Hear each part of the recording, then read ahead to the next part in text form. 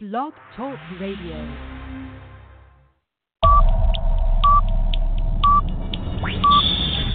10, 9, 8, 7, 6, 5, 4, 3, 2, 1, 0.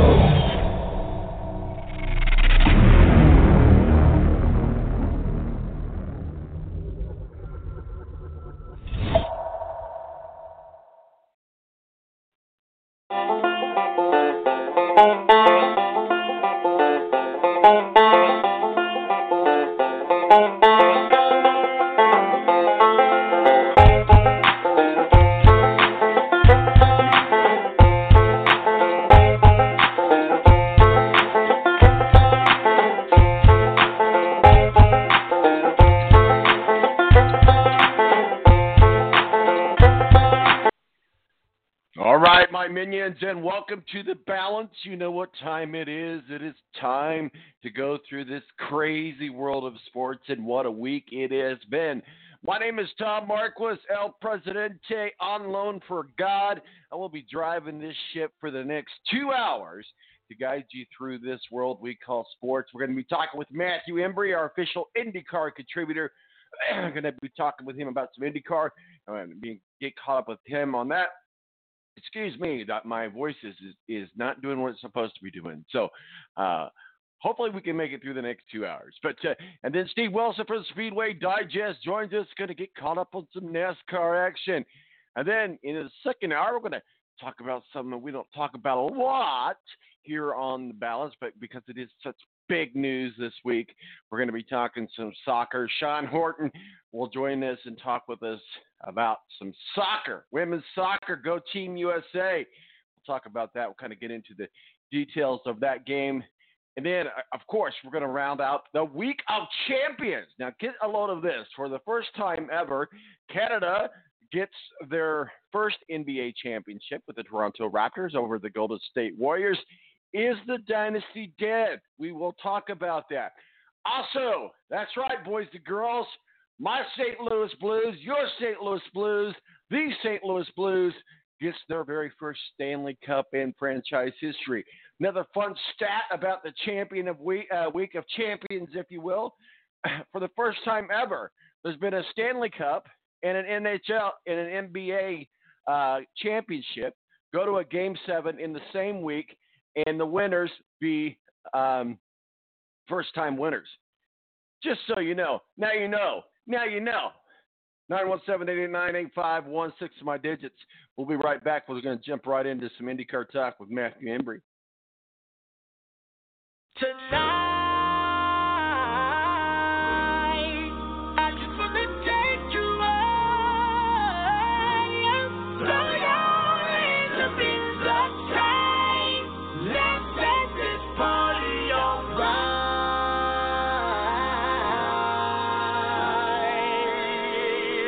Players, put your pinky rings up to the moon.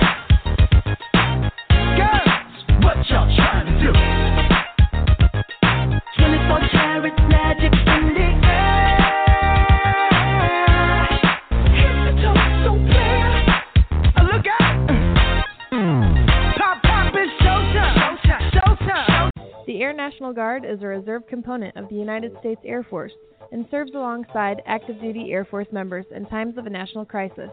In addition, the Air Guard serves the state and local community in a wide range of capacities. The reason people join the Air Guard is as diverse as our members and includes such reasons as a deep desire to serve their country, money for college, travel, new job skills, and the pride that goes along with belonging to the greatest military organization in the world. I joined because I felt a calling to serve my country, but I didn't want to be far away from my family, so the Indiana Air National Guard was a perfect fit for me. With over 95 different career opportunities to choose from and 100% paid college tuition to any state-funded college, why not give us a call?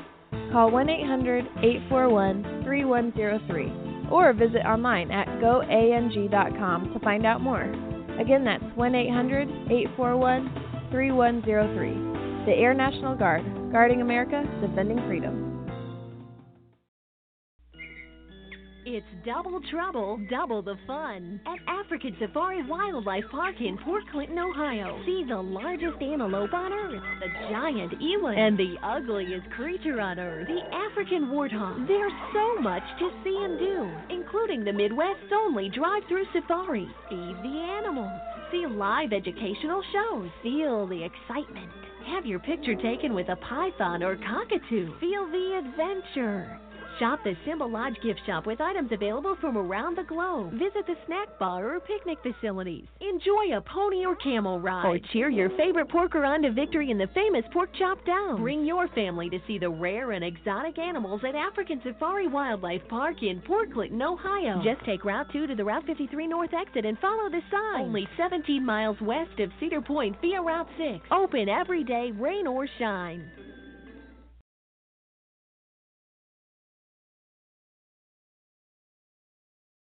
When you don't go to Geico.com, car insurance can be confusing. Like Swedish techno confusing. Bark, bark, meow, meow. Dance with me, purple cow. Bark, bark, meow, meow. Ooh, you lovely cow. Geico makes it easy. With 24/7 access, all you have to do is go to Geico.com and you could save money on car insurance. It just makes sense. Unlike, you know. Dance with me, purple cow. I like your move. When you don't go to Geico.com, car insurance can be hard. Like early 90s heavy metal hard. I'm yelling and screaming and I'm loud. Roar. Geico makes it easy. You can review and update your policy or report a claim on Geico.com or the Geico mobile app. Because shouldn't we all have a little less stress in our lives? I'm not even upset about anything.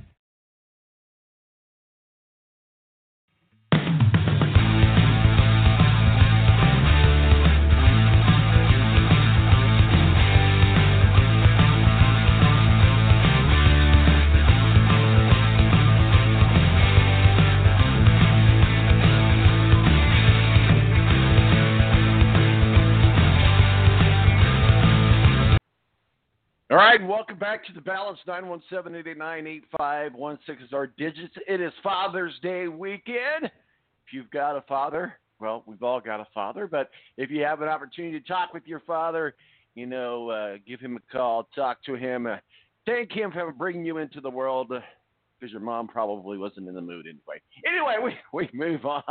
Matthew Embury, WSBT in South Bend. Our official IndyCar contributor. Matthew, haven't talked with you in a couple weeks. How are you, sir?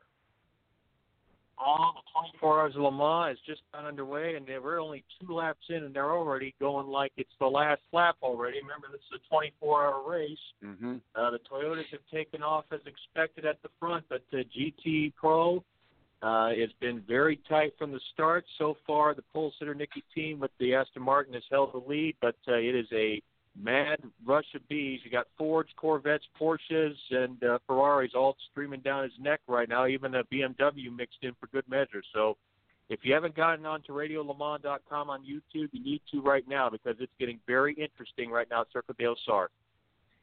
Well, absolutely, and certainly we were going to talk about that race, so I'm glad you brought that up. So go ahead, let's break down. You know, a lot of people don't understand. Of course, you and I do, and I know, of course, there's the Rolex 24, which is the big one in Daytona every year.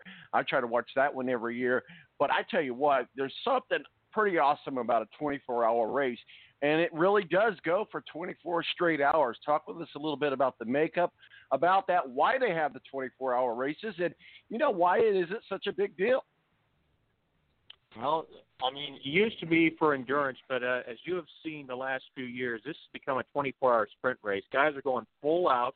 You have 3 driver teams, even in the pitch black at night where there's barely any light on the public road section of this circuit. They're still going full out. I mean, there are 6 sections on the track where the cars will hit at least 200 miles an hour, at least the LMP1s will.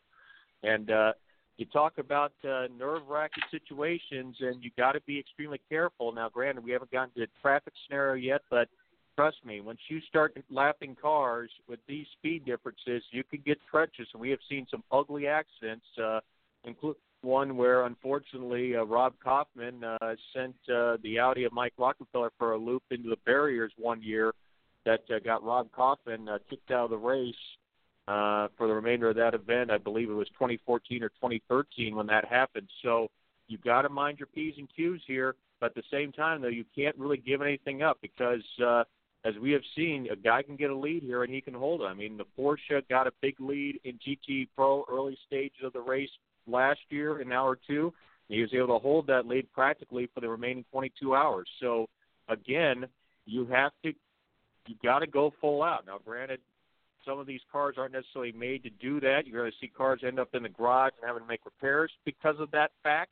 But that is the way it rolls here, and you have to go full out, and that's what we're seeing. I think we're seeing some big numbers already being posted by Mike Conway, and we're only 3 laps in. He just fired off a 3:19 lap time, which is only 4 seconds off his qualifying time, so that tells you they're going for it even with 23 hours and 50 minutes to go.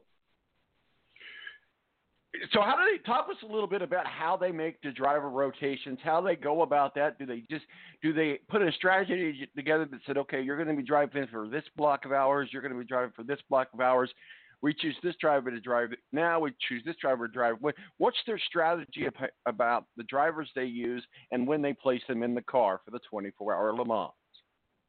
Well, it's usually a 3 or 4 stint service thing, and what they try to do is they try to put the new driver that takes over on fresh tires. Now, granted, the rules are a little bit different than in Daytona. For those of you that are used to seeing Daytona and Sebring, where they can fuel the car and change tires at the same time, you must complete the fueling first before you do anything else. The only thing you can do while the car is being fueled is change drivers.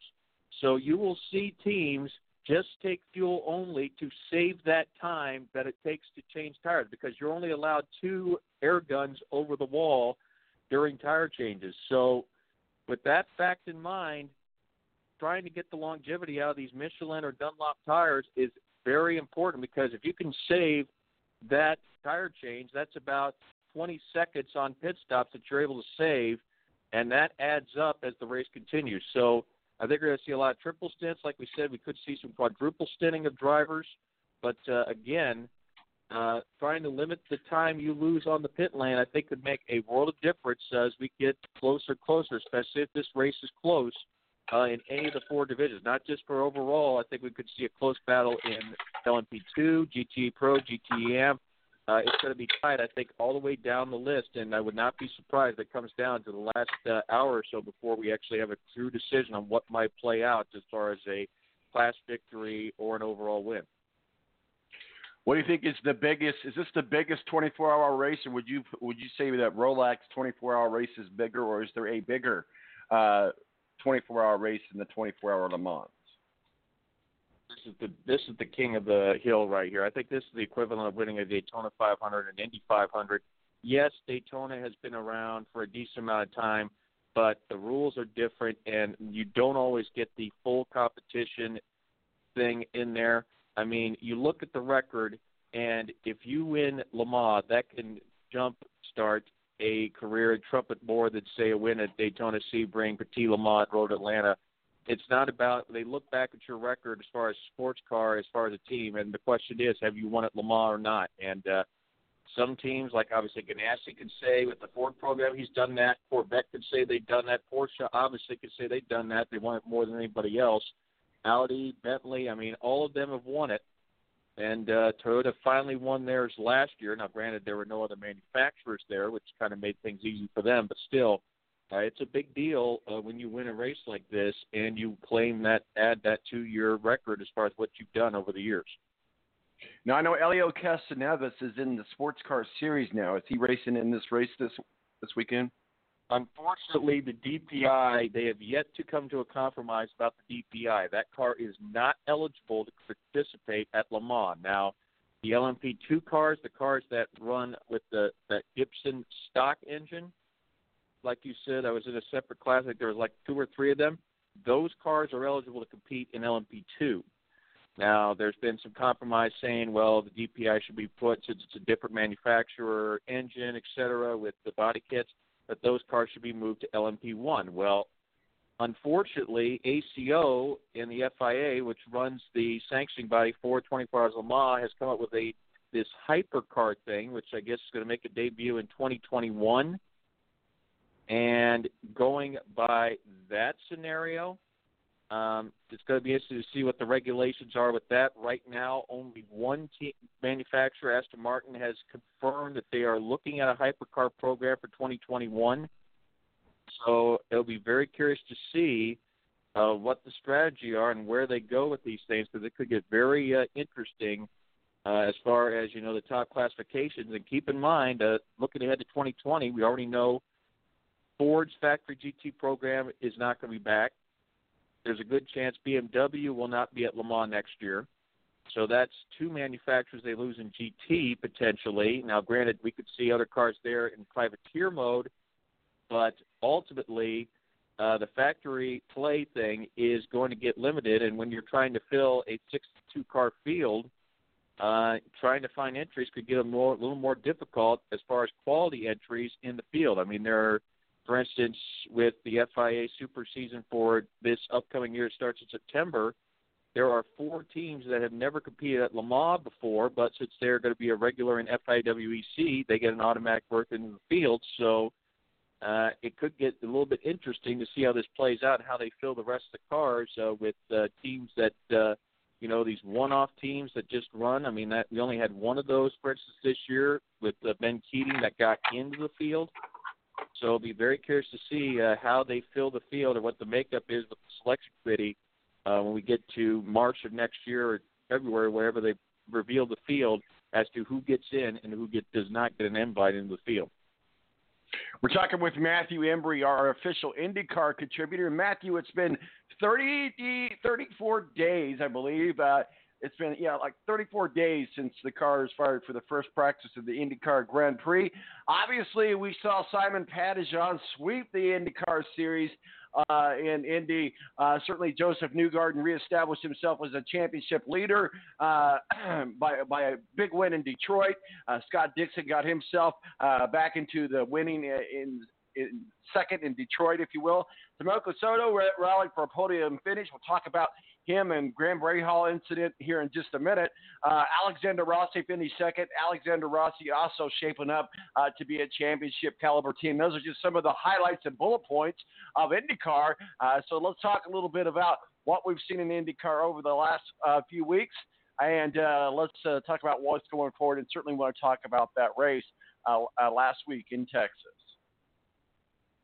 Well, thankfully we got through Texas without too many dramas. That event always scares me because, with the cars with the exposed wheels and the speeds they're running at now, you're worried about eventually the scenarios that happened that led to the cancellation of the kart race in 2001. The cars are going too fast, the drivers, the G-loads are too much for the drivers are getting knocked out. Thankfully, we're not to that point, at least not yet, but that's an event that, because of that fact, that these cars look so much like the kart cars that got sent home in 2001. I'm starting to wonder when and how much longer this Texas race is going to go, because it's on a high bank track where there are very few straightaways, so the cars are not running straight like they do at Indianapolis, and you don't have time to, get a little bit of a break from that G-load. So I got to say, I'm more concerned than ever that and hopefully this windscreen will fix that problem a little bit. But I got to say, the G-loads are going to start getting high again. I'm starting to wonder, are we going to have some issues with Texas and the drivers being able to, function properly to be able to handle an event like this? I mean, 600 kilometers is a long distance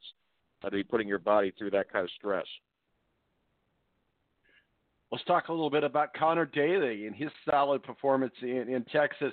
Connor Daly believes that his latest audition in the NTT IndyCar Series went well, but certainly Connor Daly has had his struggles, and I like him. He's a good guy. He's a good driver. He just hasn't got that break yet, and I don't know that he's going to get many more chances to make that happen, so he's got to make the most of everything. I thought he did that in Texas. Well, he certainly did, obviously. Unfortunately, as we see, Max Chilton has decided to take the Mike Conway route with nerves about the danger on ovals. He is elected, looks like, to stop his running on ovals, which means he will probably not be a competitor at Indy for the 500 anymore, which is unfortunate considering he almost won the race 2 years ago, led the most laps. But that's his decision, and that's what he elects to do, and you can't necessarily whack him in the back of the head for thinking about safety first in that scenario. So ultimately, you look at the scenarios right now. Connor certainly is showing that now he's figured out the ovals. They had a great run in Indianapolis, had a solid run, and not a spectacular run at Texas. And assuming they go with him for Iowa, Pocono, et cetera, at least 2 more chances for him to make some noise there. And I don't know if he would be into possibly taking a deal with Carlin for the ovals only for 2020 or not. But you have to wonder right now at this point if that's as good as it's going to get, because unfortunately there seems still to be, teams not necessarily as keen about taking him as a full-time driver as he did maybe a couple of years ago when he was driving with Coyne, which tells me he still has a ways to go before he is really in the talk for a full-time gig on the IndyCar Series, unless the grid expands very proportionately to closer to that, 30-car possibility. Let's talk a little bit about Ray Hall and Ray Hall Racing and the Texas incident with Sato pit crew members. That's 2 races on ovals in a row where one of their crewmen have been hit. I mean, it happened with Jordan King at Indy, and then it happened with Sato. I mean, that is, I got to say, that's inexcusable for me that it not only for the same team, but at 2 events, almost the same incident. I mean, it's ridiculous. Yeah, and we've noticed that at Indy. Of course, I was at the Indy race, and you were too. But we noticed that that just it seemed like there was a lot of action, a lot of activity in the pits, and there was just a lot of out of control things in the pits in Indy, and we saw an incident in Detroit as well. What's going on in the pits? Well, I think the issue is you see that how far inside the pit lane before they put that speed limit on. They need to force them to get on the limiter before they pass that attenuator at the head of the pit wall. They're letting them go way too deep. They're pushing way too hard. And let me say, that pit lane does not have the grip to drop your speed down as, say, the rest of the main track. I mean, it's not rubbered in like the rest of the track. And because of that, the possibility for incidents happening on that section of the course, like the ones we saw with Jordan King and then the incident that led to another caution flag on the pit lane as well during the race, those are going to continue to happen. I think they need to push it further out, maybe a commitment cone line just like NASCAR has, because I think they're letting them go way too deep into an area where it's not made for the cars to go that fast and then downshift and lower their speed down at a rapid rate to reach the speed limit from 200 down to 60. Oh, I'm sorry. I thought you were saying something else. No, you're absolutely right. So, I mean, it's just it's a dangerous spot to be. A lot of people don't realize how dangerous it is to be in those pits, and I think it's fun to walk through the pits. Well, lower the speed limit. Well, it's already 60 miles an hour. I mean, what are you going to lower it down to? 30, 40? I mean, you really can't lower it anymore, I don't think. Not with IndyCar, I don't think you could. Maybe you could get it down to 50, but it look at how hard it is to slow those down coming into the pits. I mean, you got to remember this is a jet airline on the ground. You can't just go from 200 miles to 60 miles an hour in a matter of seconds on a full green caution, if you will. You just can't do that. So yeah, hopefully we'll get some things worked out there in the safety, because God forbid. I don't know if I have to check my facts on this. You might know better than I do, but I don't think anybody's ever gotten seriously hurt or killed in the pits as far as the pit crew member goes. I could be wrong about that. But 1973. Yeah, so, unfortunately, a signboard man was hit and killed when an ambulance went the wrong way up the pit lane and caught him by surprise, and the signboard man was hit and killed. But that was the last fatality that I know of. So let's talk a little bit about coming up Road America in 8 days. Let's talk about Road America, and then we'll get into some of these teams and the breakdowns of where they're at now after a few weeks of racing, though. But coming up next, Road America, 8 days. I'll tell you what, Road America, that is the classic road circuit on the circuit. I mean, it's 4 miles, a lot of open. It tests all the things that the car has. There's slow, medium, fast corners, a lot of places to overtake. I'd say of the tracks that road courses that is out there, that's the one I'd say I look forward to most them running because that is a driver's track. I think you can't just say the best car wins there. I'd say the best driver will win that event. That's why I'd say this would be a prime circuit for a guy like, say, an Alexander Rossi. If he is going to make a run for a championship, if this would be the prime place for him to get a run going and possibly win a race here and get, some momentum going for him where the momentum's not been on his side, at least over the last couple of races where he's had opportunities to seal the deal and has not taken advantage of it. Do you think that we have a Rookie of the Year already decided, and then that's Colton Herta? And do you think there's somewhat of a friendly rivalry? And I say friendly because No, I don't. I think right now, based on what I'm seeing, I think you could make a case that Santino Ferrucci is more deserving of that. I mean, he's now 9th in the point standings. He is finally showing the consistency and maturity that he did not have at the start of the season, at the end of last year when he ran the limited number of runs. I'd say right now, and yes, you don't go necessarily by one race. I think it's the whole package. And right now, I think you can make a serious case that the man that deserves that Rookie of the Year honor is Santino Ferrucci if he keeps this going of consistency where he stays in the top 10 in points. Now, granted, Colton Herta has had mechanical problems to get in his way, but over-aggressive move at Texas, I think that was a very poor decision on his part that unfortunately almost wiped out Rossi. It took a miracle slide by Rossi to avoid getting involved in that crash late in the Texas race. But I'd say right now, if you look at the information, I'd say you are more inclined to give that Rookie of the Year honor right now to Ferrucci and not to Colton Herta at this point. Now, granted, that may not be a popular view, but look who's higher in points right now. It's not even close. Ferrucci is up to P9, and I think is Colton Herta even in the top half of the point stands? I don't believe he is at this point. I don't have the standings up right now, but I was getting ready to go there. But yeah, we can look at that here in just a moment, sir. I will pull up the standings here. Yeah, I believe last time I checked, Ferrucci is higher in points by a good amount, I believe. We'll get that pulled up here in just a minute, and we'll be able to answer that question.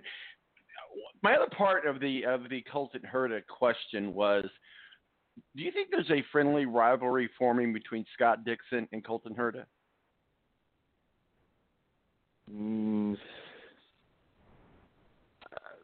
I wouldn't say rivalry right now because it was just one race, but if it continues, then I'd say something might be on the cards there, but I think more data is needed before you can make a claim like that at this point. All right, well, let's kind of get through some of these drivers here as we'll start with some of the top 5 overall. We'll get to your point question on Ferrucci here in just a moment. Joseph Newgarden, obviously leading the pack, got a championship in his sight. So does Alexander Rossi, and I honestly believe Simon Pagenaud, he's in it to win it. What are your thoughts on those 3 drivers? Well, Pagenaud's kind of fizzed out since the Indy triumph, and obviously taking the thing of that and then having that on this is an extra burden that he's got to deal with right now, and I'm wondering how he's going to handle that. But so far, I don't think he's handled it to the best of his ability as of yet. Now, that'll change over time, hopefully, and he'll get back into it, but he certainly hasn't helped himself in the last 3 events. Right now, I'd say it's a 2-man fight for the title unless Scott Dixon can get going. I think it's either Rossi or Newgarden for the title. I'd say right now, if you go by what's going on right now, Newgarden, but if you go by potential, I think Rossi is the guy that's going to win the title if he plays to his potential. You think Rossi's is the champion this year? Is that what you said? Sorry, if you go by potential, Rossi's the guy. If you go by what's going on right now, you go with Newgarden. But if you go by what could happen down the road or should happen, the writing on the wall says Rossi is the guy to beat. It's a little bit closer than what you may have thought with the point standings. The Colton Herta is at 158, and Ferrucci is at 193. So there's a gap there, but it's not a huge gap. It's not a large gap. between the two rookies there. Obviously, Joseph Newgarden with 367, Alexander Rossi 342, Scott Dixon, and then Soto, Will Powell, Ryan Hunter-Reay, Graham Rahal, Ferrucci, and James Hinchcliffe round out the top 10. Yeah, I tell you what, a lot of interesting names up there I think that could make a breakthrough. Obviously, we said Ferrucci is up there. Bourdais certainly is within range. But again, they just don't have the consistency to get all the way to the top step of the ladder right now. And I think, like I said, two-men race for this battle. And like I said, I think the information, if this keeps going the way it's going, I'd say Ferrucci is probably going to be your rookie of the year as opposed to Colton Herta, despite the fact Colton Herta does have a race win on his document so far this year. Well, one thing for sure is we still got a season ahead of us, and we still got, the big West Coast swing, and we've still got a lot of big races that can determine a lot of things between now and then. Certainly, they're both very, very good drivers. I do like Colton Herta, though. I think I just got a chance to really pay attention to him closely at Indy. He did well at Indy. He's got a good pedigree background with him there, so we'll see what happens. We'll see what happens. So, real quickly, some final thoughts on IndyCar, the 24-hour Le Mans.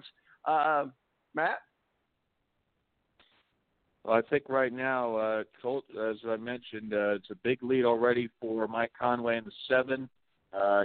Antonio Garcia's put the 63 Corvette in the lead. Now, the question is, though, I'd love to see this car go out a winner. Of course, obviously, this could very well be the last time you see a front-engine GT car competitive at Le Mans with all these cars going mid-engine. Supposedly the 8th-generation Corvette is also going to go the mid-engine route, may even go a turbocharged engine route, giving up, for all things, dare we say, Tom, the normally aspirated throaty roar V8 engine. That could be gone for 2020.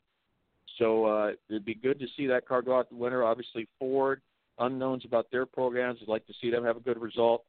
But I think in the end, if you go by what has happened on paper, I think eventually that thing about Porsche running like clockwork, I think you're going to start seeing those Porsches. There's 4 of them in GT Pro and several in GTM. I think you're going to start seeing them go up the leaderboard. And when we get to 9 a.m. tomorrow morning, I would not be surprised if Porsche sweeps those 2 divisions. I'm hoping, obviously, being the Corvette fan I am, that that's not going to happen. But if it does happen, I would not be surprised. Now, be honest, are you going to make it through the whole 24 hours? I may sneak in a nap here and there down the road, but I didn't quite make it at Daytona. So, no, I did not stay up all 24 for Daytona, no. Well, I always have good aspirations when it comes to Daytona, but it does not always work out for me. That's for sure. Matthew Embury of WSTV up in South Bend, our official IndyCar contributor. Matthew, thank you for joining us. Where can people find your work and your masterpieces, sir? MATTMBURY on Twitter, and again, hashtag Lamar for up-to-the-date info as I'm keeping an eye on it. Right now, I'm going to switch computers, head to my home computer for the next few hours, so I may not post anything for the next several minutes, but got to say, it's going to be very interesting how this could play out, and obviously with another situation, talk about NASCAR, that first road course event also is getting close, so that's always a fun event. All right, Matthew, you have yourself a good Father's Day weekend and a good race weekend, and we'll talk with you soon, sir. All good, and to my dad, Mike, happy Father's Day.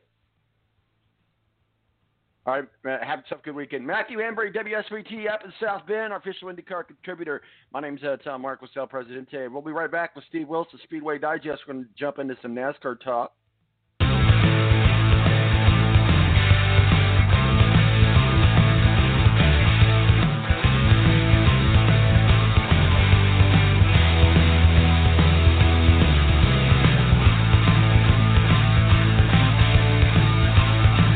The Air National Guard is a reserve component of the United States Air Force and serves alongside active duty Air Force members in times of a national crisis.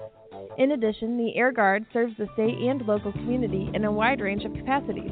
The reason people join the Air Guard is as diverse as our members and includes such reasons as a deep desire to serve their country, money for college, travel, new job skills, and the pride that goes along with belonging to the greatest military organization in the world.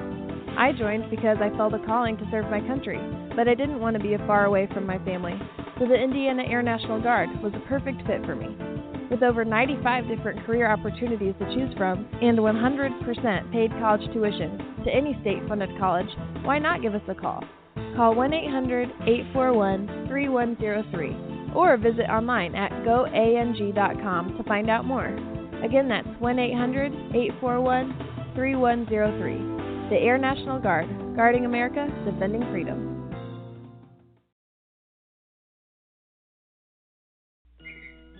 It's double trouble, double the fun at African Safari Wildlife Park in Port Clinton, Ohio. See the largest antelope on Earth, the giant eland, and the ugliest creature on Earth, the African warthog. There's so much to see and do, including the Midwest's only drive-through safari. Feed the animals, see live educational shows, feel the excitement, have your picture taken with a python or cockatoo, feel the adventure.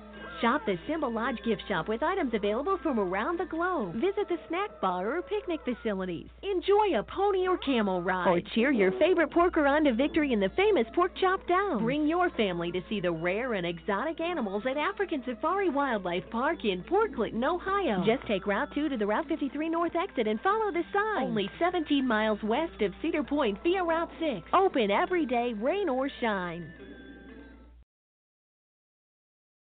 When you don't go to Geico.com, car insurance can be confusing. Like Swedish techno confusing. Bark, bark, meow, meow. Dance with me, purple cow. Bark, bark, meow, meow. Ooh, you lovely cow. Geico makes it easy. With 24/7 access, all you have to do is go to Geico.com and you could save money on car insurance. It just makes sense. Unlike, Dance with me, purple cow. I like your move. When you don't go to Geico.com, car insurance can be hard. Like early 90s heavy metal hard. I'm yelling and screaming and I'm loud. Roar. Geico makes it easy. You can review and update your policy or report a claim on Geico.com or the Geico mobile app. Because shouldn't we all have a little less stress in our lives? I'm not even upset about anything.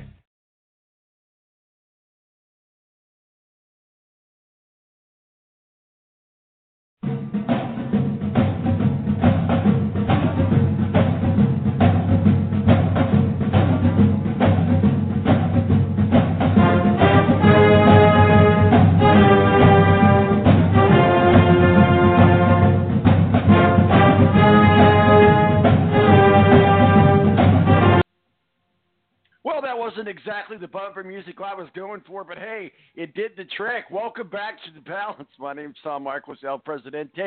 It is Father's Day weekend, and joining us now is Steve Wilson, Speedway Digest. Happy Father's Day weekend to you, sir. How are you? I'm doing well. Making it through, I guess. Making it through. Are you going to have a good, I know you got some kiddos, you're going to have a good Father's Day, you're going to sit back, relax, make them wash your feet, and bring you a beer, and if only, go ahead. Yeah, I don't know. Yeah, you're right. If it only worked like that, I guess sometimes. It's usually the dad that has to still mow the lawn on Father's Day, and it's usually the dad that still has to fire up the grill on Father's Day. But that's okay. I'm a dad. It's pretty cool. I'm a grandpa. It's even cooler. That's why I had my son, to be a grandpa. That's what I tell him all the time anyway. So anyway, I digress. Steve, welcome back to Best. We haven't talked with you a couple of weeks, and I know we don't have a lot of action on the track today, but I do kind of want to talk with you a little bit about some of the penalties that happened down in Michigan with the Xfinity and Cup Series. So let's kind of recap of what's happened here. And let's talk about these penalties on the NASCAR Cup side and Xfinity side that got handed down from Michigan.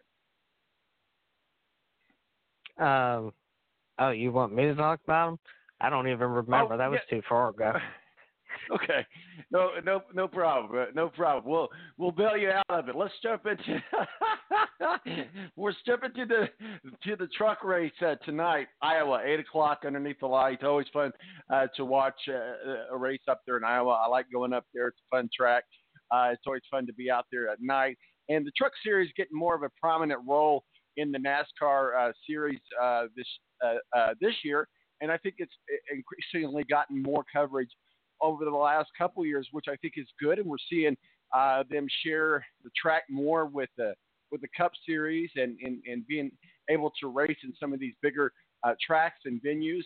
So I think a lot of people are starting to pay attention to the truck races that maybe never did before.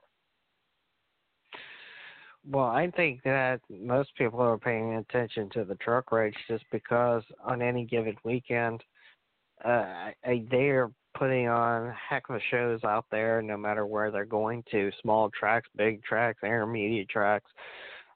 These trucks are big and bulky, and, they're like throwing a brick through the air. They pass, they beat, they bang, they use the chrome horns. The people are spinning out. People are getting angry at one another. And I think, a lot of this, mentality goes back to what people remember at short tracks. And these truck drivers are putting on exactly that kind of show no matter where they're going to. I think some people are also looking for an alternative to the Cup Series because, we continue to talk about the package every single week. Some tracks it works very well out. Like, for example, when you go to Charlotte, we had some excellent racing there with the new package that NASCAR has put together. But then, you go to other tracks, and then people have their differing opinions on whether it works well or whether it doesn't.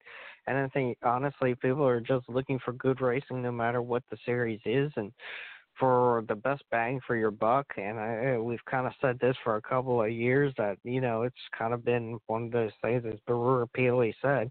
The trucks are putting on the best show out there.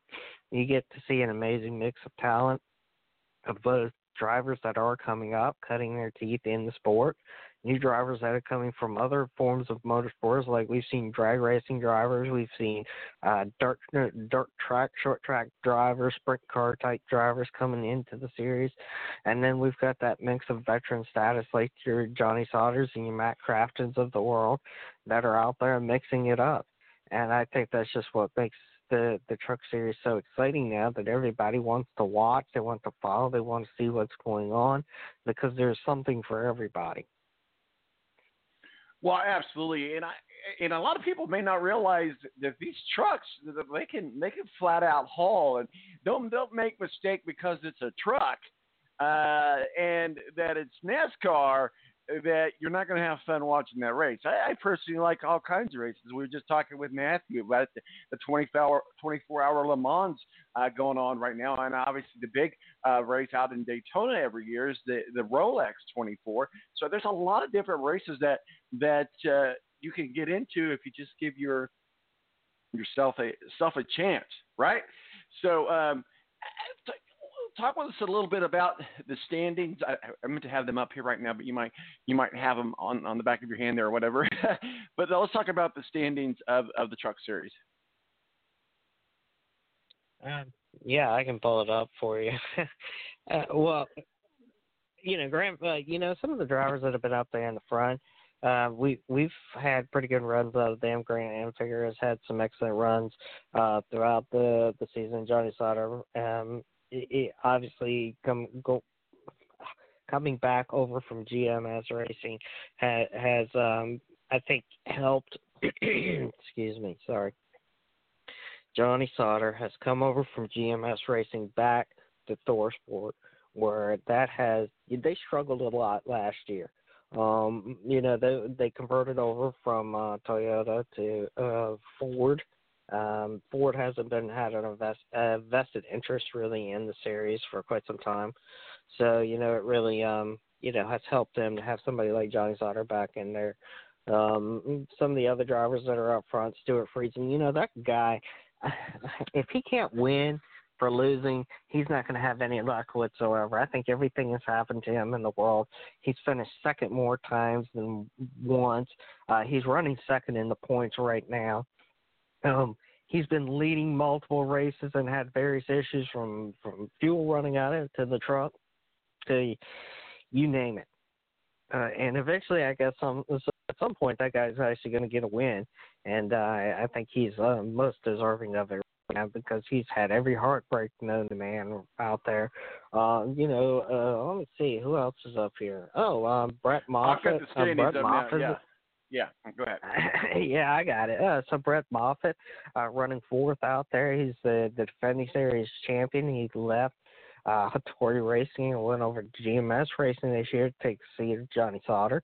Those guys have been putting on some pretty good performance for them, but that's not abnormal for GMS. I think they're really honestly one of the best teams. They reinvest into their teams probably more than many of the other trucks out there outside from maybe a Thor Sport or somebody like that. They're considered excuse me, they're considered one of the top tier teams out there just because of the equipment that they have for them, their partnerships, that they lend out technical and engineering support to other teams, but also the money investment that they continue to put into the series, both in the truck series and now investing into the Xfinity series, which they've done for the last handful or couple of seasons or so.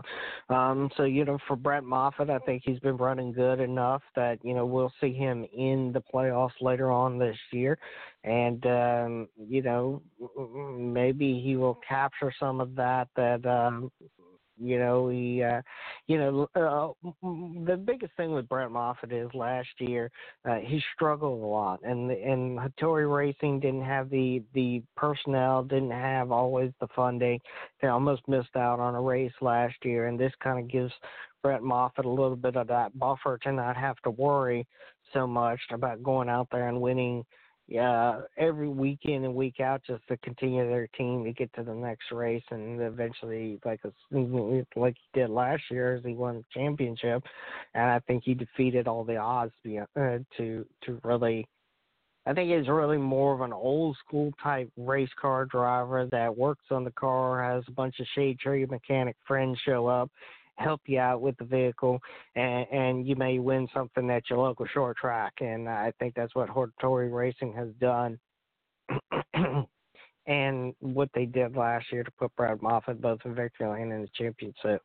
So, there's a good group of contenders up at the front right now, and I don't think you can count really any of them out. And as we continue to go through this Triple Truck Challenge, that there's not going to be any invaders from the other series, Xfinity or Cup, that's going to come down either this week at Iowa or next week at Gateway. It just really gives an opportunity for these Truck Series drivers to shine. It gives them an identity of their own, which they've been searching for quite some time. And you're seeing, like last week, for example, in the Truck Series, Greg Biffle, that's been out of a truck for 4 or 5 years. I'm sorry, he's been out of a Cup car for about 3 or 4 or 5 years, been out of a truck for almost a decade or so, and came in with KBM equipment and won last week at Texas. So, we're seeing a varying set of drivers that are going to victory lane, even some drivers that hadn't been in the seat in a couple of years. So I think that's really just, how competitive it is for those couple of coveted spots up at the top of the standings right now. Well, let's talk a little bit about the Michigan race. Joey Logano gets that win and is really among some historic company, if you will. Logano only trails Richard Petty, Jeff Gordon, Kyle Busch in wins before the age of 30, and his team Penske is locked in a 2-team race with Joe Gibbs Racing on the season. Joey Logano, the real deal this year. Well, he was extremely strong. He rolled off from the pole there. There was only a handful of instances where he was, and those were mostly through pit cycles that he wasn't leading last week. He said led something like 140 laps or whatever it was. He was the most dominating car. A lot of the drivers last week said that he was tough to pass, and, I think every driver, these are supposed to be the best drivers in the world, and Martin Truex made a comment about how hard it was not only to pass, but how hard it was for Joey Logano to be passed. And, for that, I'm perfectly okay with it. I mean, these drivers aren't supposed to slide over, move out of the way, and just let you cruise on by. And especially if you're racing for the lead or, racing for a position that can get you some extra stage points or whatever the case is. These drivers aren't supposed to just move over. And while I think, there's some tweaks that could be made at a place like Michigan, the restarts work good for every time that we did get one. But I think there could be some tweaks later on coming down the line maybe at some point. But again, it was tough to pass, and sometimes being tough to pass is just tough to pass. And as a race car driver, sometimes race car drivers find things to complain about that don't necessarily mean anything. And if Martin Truex Jr. or if any other driver were in that situation where they said, they were leading, and let's say Joe Logano said I couldn't get past him because he was hard to pass. Well, that's just how racing is supposed to be. It's not supposed to be easy, and if it was easy, then everybody can do it. So you're supposed to be one of the best race car drivers in the world, and go out there and show and prove it that you are. And for the dominating factor that Joey Logano, he went out there and he shows that he's one of the best race car drivers in the world, and he's defending his championship from 2018. Well, absolutely, and let's look at some of the other strong drivers coming out of Michigan. Of course, the race ran on Monday evening because they couldn't get it in on Sunday because of the rain. A two-part question here. First of all, it seemed like, and maybe I'm wrong, but maybe the TV just gave a good perception of it, but it seemed like a lot of fans stuck around. Do you think it's a good thing or a bad thing when they move the races back to another day? Sometimes I would think maybe we go with the points leader and call it a wash, or we have some built-in alternate schedule days. Or maybe that wouldn't be possible because of where the track was. But do you think these rain delays / move the race to the next day is that a good thing, a bad thing? I mean, sometimes it's just completely unavoidable. That's the only time they do it. But just getting your thoughts on that. I mean, it's kind of a double-edged sword, to be honest with you. I think NASCAR does everything that they can to do, and they've said repeatedly they're going to do everything they can to do to get it in on its scheduled day. There's all alternate factors that are going to play into this, and obviously Mother Nature is going to be the biggest one, just because of the nature of what the sport does. It's not like football. You can put a canopy over these big giant facilities and then go run, 40 cars around the track for 3 hours, not expect some, bad ill effects to happen from that. So, not only that, but, to some degree it could be technologically impossible too, just because of the size of these massive facilities. But, for NASCAR to take in and say, okay, look, we're going to do this on a Monday. I know a lot of people complained this past week and says, oh, it's at 5 o'clock. Well, people complain when NASCAR says, hey, we're going to run this race at 11 o'clock on a Monday morning. Well, guess what? Most people are at work and they're not coming back and they're not even going to watch this thing on TV. So they should just be glad that the World Cup is going on and that pushed this race to 5 o'clock, because there was something like an 80% increase or something like that, some like 85% increase over the last time we ran on a Monday at Dover. I mean, at Dover, we saw a couple 100,000 people, watch this race at Dover the next day at like midday. And this time, this was right on top of the Daytona 500 back in 2012 that ran on a Monday night. We had, it was like 1.9 million people or something like that actually watched this race on TV. So a lot of these people that complained that it happened at 5 o'clock should just be glad the World Cup came and pushed it back until the time that it did, because it gave more people an opportunity to go and watch this race.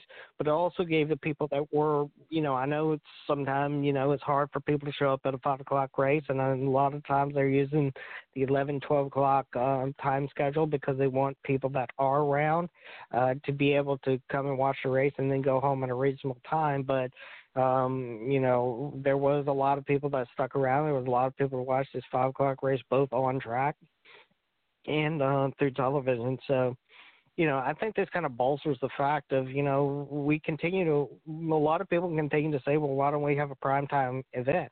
We've got all summer long where we have little competition to go up against. Football isn't going on. Basketball is over with. Hockey is over with. Most of the major sports are over with. We're in the summer series for the baseball, and a lot of times, people are on vacations and stuff like that.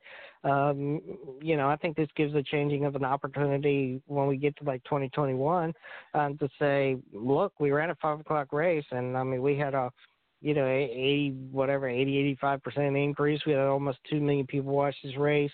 Let's do it. Let's do a Monday night race. Let's go against primetime Monday night. You don't have too many new shows either that you're contending with in the summer either. So most of those shows are a couple months away from coming on TV. So I think there's a lot of factors that play into this. I think it's a good opportunity. There's good and bad, unfortunately, in everything that you do, because then, sure, you may not get the people that show up at the race. You may get a lot of locals, people that are within that demographically what they consider a day's drive, 300 miles or less, show up at the race. You may not have people that are going to drive across the country for an event, but also I think if it's compelling enough, I think if we run this race like a Daytona, if we run like a Darlington on a Monday night, if we run like a Martinsville on a Monday night, make it compelling enough that people are going to want to show up.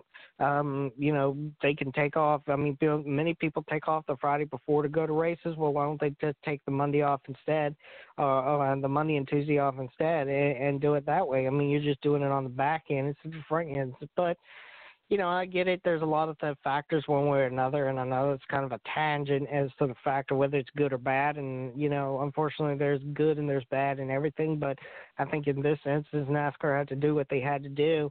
And, some of these people that complain, that think they should just, relish in the fact that they actually got to watch the race instead of coming home later on and finding out who's winning because they were at work. Well, absolutely. And, the problem is what a lot of people don't think is not just the rain, it's the drying of the track that takes some time. And I know they've made great strides in trying to create chemicals and stuff that allow that process to go a little bit faster. I still think, what they should do, Steve, and if we should get in on the ground level of this, because when it happens, it's going to be like the biggest thing ever, and we could just retire on a beach somewhere. So, like in baseball, what they do when it begins to rain, they pull out this automatic tarp. It just pushes out like a pool cover, and it goes over the field, the infield there. So my thinking is we put a tarp all the way at the bottom of the track, and we just push a button, and it just goes across the track. When the rain is done, we pull it back, and it's dry. We get back on the cars. What do you think? We would make a killing. We might. Ashton might make a kill.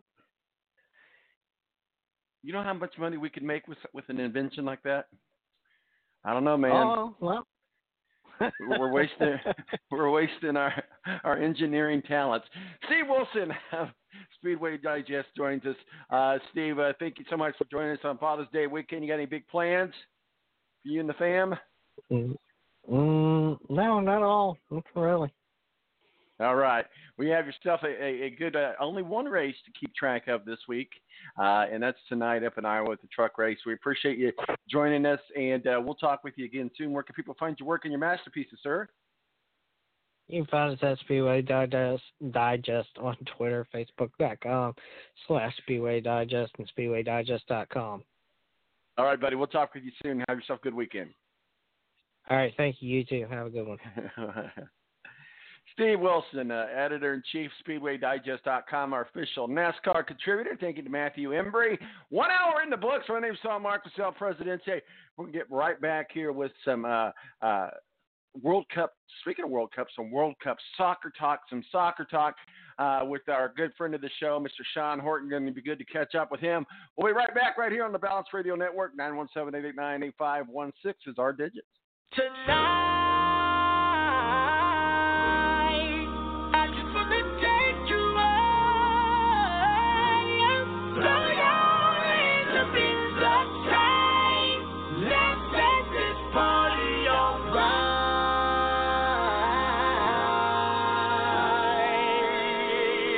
Players, put your pinky rings up to the moon. Girls, what y'all trying to do? 24 carats magic in the air. Hit the toe so clear. Look out. Pop is showtime. Showtime. Guess who's back again? Oh, they don't know. Oh, they don't know. I bet they know as soon as we walk in. I'm wearing Cuban links. Designer mix. Inglewood signing. The Air National Guard is a reserve component of the United States Air Force and serves alongside active-duty Air Force members in times of a national crisis. In addition, the Air Guard serves the state and local community in a wide range of capacities. The reason people join the Air Guard is as diverse as our members and includes such reasons as a deep desire to serve their country, money for college, travel, new job skills, and the pride that goes along with belonging to the greatest military organization in the world. I joined because I felt a calling to serve my country, but I didn't want to be far away from my family, so the Indiana Air National Guard was a perfect fit for me. With over 95 different career opportunities to choose from and 100% paid college tuition to any state-funded college, why not give us a call? Call 1-800-841-3103 or visit online at goang.com to find out more. Again, that's 1-800-841-3103. The Air National Guard, guarding America, defending freedom. It's double trouble, double the fun. At African Safari Wildlife Park in Port Clinton, Ohio. See the largest antelope on Earth, the giant eland, and the ugliest creature on Earth, the African warthog. There's so much to see and do, including the Midwest's only drive-through safari. Feed the animals. See live educational shows. Feel the excitement. Have your picture taken with a python or cockatoo. Feel the adventure.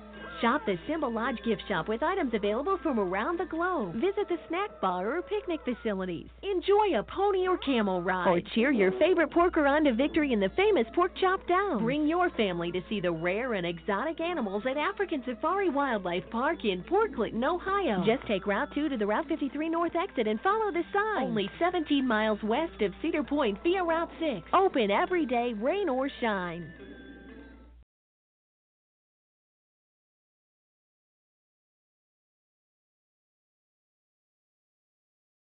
When you don't go to Geico.com, car insurance can be confusing. Like Swedish techno confusing. Bark, bark, meow, meow. Dance with me, purple cow. Bark, bark, meow, meow. Ooh, you lovely cow. Geico makes it easy. With 24/7 access, all you have to do is go to Geico.com and you could save money on car insurance. It just makes sense. Unlike, you know. Dance with me, purple cow. I like your move. When you don't go to Geico.com, car insurance can be hard. Like early 90s heavy metal hard. I'm yelling and screaming and I'm loud. Roar. Geico makes it easy. You can review and update your policy or report a claim on Geico.com or the Geico mobile app. Because shouldn't we all have a little less stress in our lives? I'm not even upset about anything.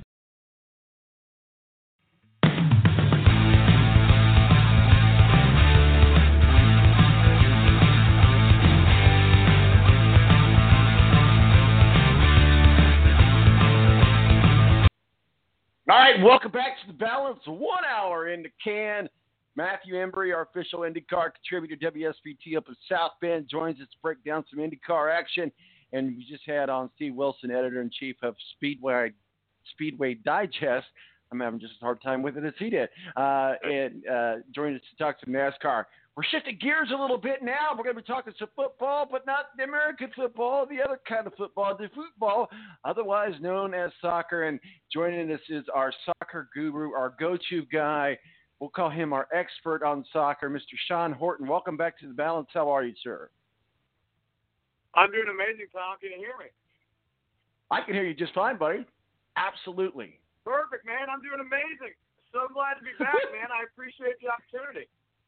No, I wish I had the opportunity to talk soccer more often. Maybe we'll try to weave that in. But, there's just so many sports and so many things got to get to and blah, blah, blah. But it's Father's Day weekend, so what a better time to talk to some soccer, because soccer's gaining a lot of popularity, right underneath our noses, especially here in the States. And you can't go 2 blocks in any suburban American without seeing kids playing soccer. And it's really becoming quite what we are seeing now with kids is what we were when we were kids. We were emulating, baseball players and Michael Jordan and, those type of NFL players. Now you're seeing kids wanting to be professional soccer player. Talk with us about the game of soccer and how the popularity of the sport has grown over the last few years.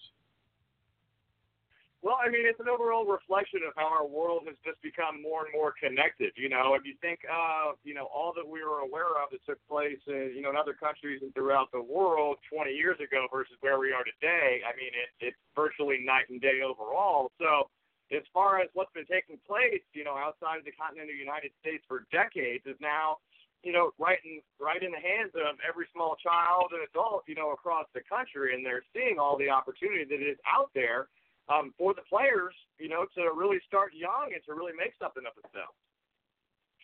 Well, let's talk about Team USA. Obviously, they go in and they beat Taiwan. We'll call it an ass whipping because we could call it that. Let's talk about both sides of the coin here. I'm all for, hey, go out there. If you're playing at that level and you're playing in the World Cup, by all means, if you could score 13 goals, which is almost unheard of in soccer anyway, go right ahead. Now, they got a lot of flack from other countries. Predominantly, the most notable was a Canadian news company that basically said that the Americans basically just ran up the score, over-celebrated, celebrated like they won the World Cup after each and every goal. They were really just rubbing it in the faces of the Taiwanese. So let's talk about Taiwan in that game overall. But I think, maybe I'm just saying this because I'm American, celebrate on. Celebrate on. What are your thoughts? Absolutely. No, absolutely celebrate on. Again, this is competition, right? We win, we celebrate, we get excited. What more can one expect, especially with such a great victory overall? And, I mean, start to the World Cup, essentially. I mean, I think when the day is said and done, everybody's going to have their own opinion overall, but I like to look at the opinion of the Thailand soccer coach. She was very much ecstatic and thankful for the way that our women performed and the way they behaved afterwards. What people don't want to talk about is the individual, terms of endearment and consoling that took place on the field, during the goals and then when the game itself was said and done. The Thai, they're just thankful to be there. I mean, let's be realistic here. Sport can most certainly be bought to a degree. I'm not saying that's the case in women's by any means whatsoever. But, when you look at teams like Jamaica where they're having to do fundraisers just to get themselves there, do we really think the caliber of training and the positioning really puts them up to be against a team that can clearly crush anything that comes in front of them? Well, absolutely. And so, it takes a lot to get there. A lot of people don't realize the grueling schedule that you have to go through to get that. And another fun fact, just for those that are feeling bad for Taiwan, their goalie is from Georgia or lives in Georgia. So just a little fun fact there. So she's an American with dual citizenship, I believe. So anyway, I'm all correct. for it. Actually, Thailand. Oh, what did I say? Taiwan? Taiwan, man. Oh, Right region of the world, wrong country. It's all good, though. Starts with T, right? Starts with the T. Aren't they both Asian countries? I'm all yes, screwed sir. up. That's it. All right. It's all good. All right. Thank you for setting the record straight there.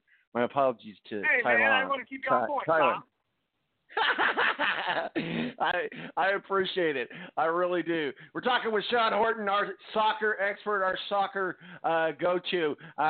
Let's talk a little bit about the makeup of the World Cup and how they go about with their brackets. I know a lot of it is strictly by luck and by the draw, but a lot of people think the World Cup goes on for a long time. In fact, it does. There's several weeks of the World Cup. So talk with us about how that's made up and how the composition of the World Cup comes together. Well, it's not so much based off of luck, but it's based on overall performance, which doesn't tie in specifically to wins, losses. One of the rationales and some that need to understand how soccer deviates from other sporting events is that numbers of goals can dictate your positioning. So the fact that the U.S. team needed to run up 13 goals, that allows them to ensure that they dominate if it comes down to a goal differential. So if we look at wins and losses, there aren't tiebreakers. It's, all right, who scored the most goals, who has the strongest overall performance. So you do see multiple series of events, or game matches, I should say, prior to the actual World Cup itself, where these teams are lined up based off their overall performance. So that's where you see teams like Thailand, ranked number 34 in the world, being up against number 1 U.S. of the world, and then everything in between. Oh, go ahead. I thought you. So let me I thought you were. No, I'm still with you. Go ahead. I thought you were still talking. I apologize. So let's talk about. Man, I kind of stopped without warning, didn't I? That's okay. No problem. So let's talk a little bit about the Team USA. I mean, we're Americans. Let's go Team USA. What's on the schedule for Team USA? I think it's Chile that they have next, if I'm correct on that. Talk with us about the upcoming schedule of the World Cup. There's still a long ways to go for the Americans and Team USA, and they've got some tough teams to play.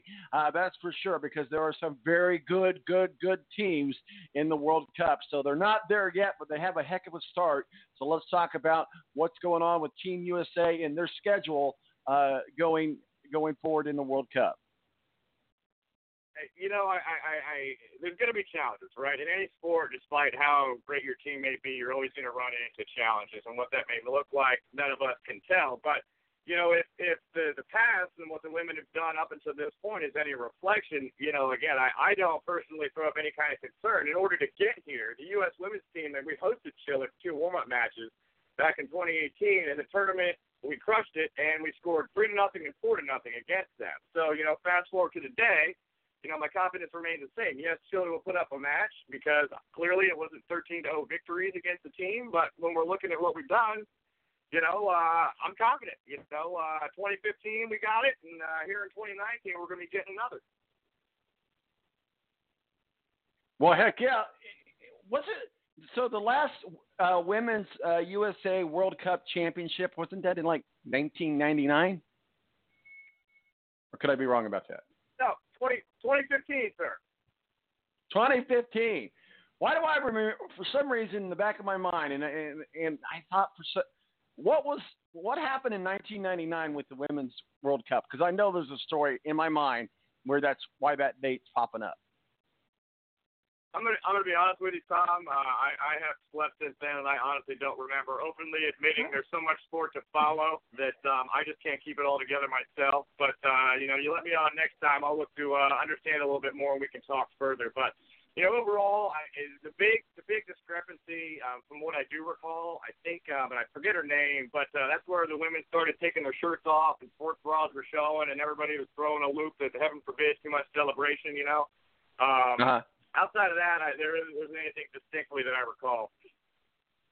Well, let's talk about the 2019 U.S. Women's World Cup. Like you said, that's going to be the next World Cup championship. The women in the United States soccer team are looking to repeat the World Cup champions. So let's just kind of go through some of these players. You tell us what you know about about them, and I had my list up here. Sean, I got things going on my computer like you wouldn't believe. Like you wouldn't believe. Of course you do. Okay. Of course you do. Too much going on. Too much going on. Let's talk about Hope Solo. What do we know about her? She's about it. Hope Solo, whether it be just her sheer looks or overall performance, what can you say? You have the package deal, which is basically the case with most of these women. It's just absolutely amazing, what she's doing and what she, can do for the team overall. We just look forward to continuing to see greatness out of her. I'll just be up front honest with you, Tom. There's, again, in the following overall of the individual players and the individual teams, I may not be the fullest on point for each individual level of awesomeness for all of these women. That's okay. We'll take whatever level of awesomeness you can get. You just calling the show and talking to our two listeners, it's just pure awesome sauce all by itself. It is. It is. And I realize that we have two and maybe three now because I did request that my wife, climb on and actually listen to it. But, I'm honestly shocked you didn't, go straight to the horse's mouth with bringing up offsides in our initial attempt at the first goal in the match against Thailand there with old Alex Morgan 6 minutes in. I thought you liked that was on my list, but I thought I'd kind of warm up to that stuff because those are all stuff I don't understand. So here's what we'll do. We're going to just let you go through your notes of what you've got and what you wanted to talk about and educate us on that only the one way that Sean Horton can do and talk with us about the game against Thailand or Taiwan? Thailand. You had a second guess of myself now. Okay, Thailand. Okay, brother, I'll keep you on point. I appreciate it, man. Talk with us a little bit about that game overall and what you saw and some of the things, quite frankly, that maybe frustrated you as a fan and just made you scream and holler and say, hey, it's not right. Well, offside is always going to be that one. This was definitely, Morgan was definitely offside, watching the replays and so forth. But it's always a slippery slope when watching back footage. And then, of course, just the overall understanding of offside itself. That frustrated me at times, but, I was pleasantly happy to 6 minutes later to then have our first real goal and then, of course, to come up with the end result. My mind was just absolutely blown with 4 goals in 6 minutes. I'm starting to think of, what other sport, or especially not soccer, that you'd have that kind of run in some way degree. We're talking about games where you might score 2 goals max in some instances, which I think is why most people dislike the sport itself. But, going back to the offside thing, I'd say it's really just the most frustrating part overall for me as far as the game is concerned. And then, of course, the PR that was provided to the team afterwards, which you alluded to at the beginning. People being frustrated about running the score and those that want to look to comment about understanding the overall situation fully before making those comments. But offsides, Tom, you said you don't understand offsides? Well, I understand offsides. In other sports, but not with the soccer. I'm still trying to learn I'm still trying to learn what the cards mean. You get a card. You get a card. No, give me that card back. You get a card. No, you get a card. I want a card. So think of like a yellow card. Think of a yellow card is, your basic foul in basketball, and then a red card would be more along the lines of a technical card. Right, and essentially what it comes down to is yellow card is a warning, right? Don't do it again. Which again, it could be for any number of things. Whether it be a play that could be remotely dangerous, coming in cleats in, or sliding in on a player where there could be unintended injury taking place, or just poor sportsmanship. I've watched and seen, unfortunately, like we do in many sports. Egos and frustration flares up. You say things that you don't necessarily mean or regret later, but all of which can again warrant yourself getting a yellow card. A red card is a bit more serious, where there has to either be intent, i.e., I purposely was trying to break somebody's leg, or you managed to accumulate an additional yellow card, whereby you automatically receive a red card, meaning you didn't get your didn't get your warning the first time and continued to execute or perform how you shouldn't be on the pitch. It's called a pitch too. Did you know that, Tom? Now I did know that because actually I learned that from you a few years ago. That the field is called a pitch. So I did know that. So go ahead. Anyway, no. I digress. My brain just shut off. Tom, where were we? Yeah. We were talking about the cards. That's fine. No big deal. No big deal. No, and that's what it breaks down to. You know, it's really, you know, again, the comparison to basketball, it's very, very simple.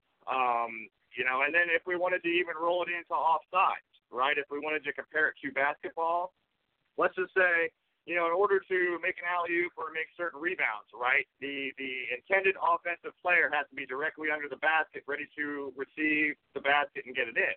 In soccer, right, similar scenario. However, in an effort to ensure a degree of fairness and to not allow for cherry picking, right, all offensive players must be in front of a defender, meaning an offensive player that is going to receive a pass with the intention of scoring a goal cannot be between a defensive player and the goalkeeper themselves.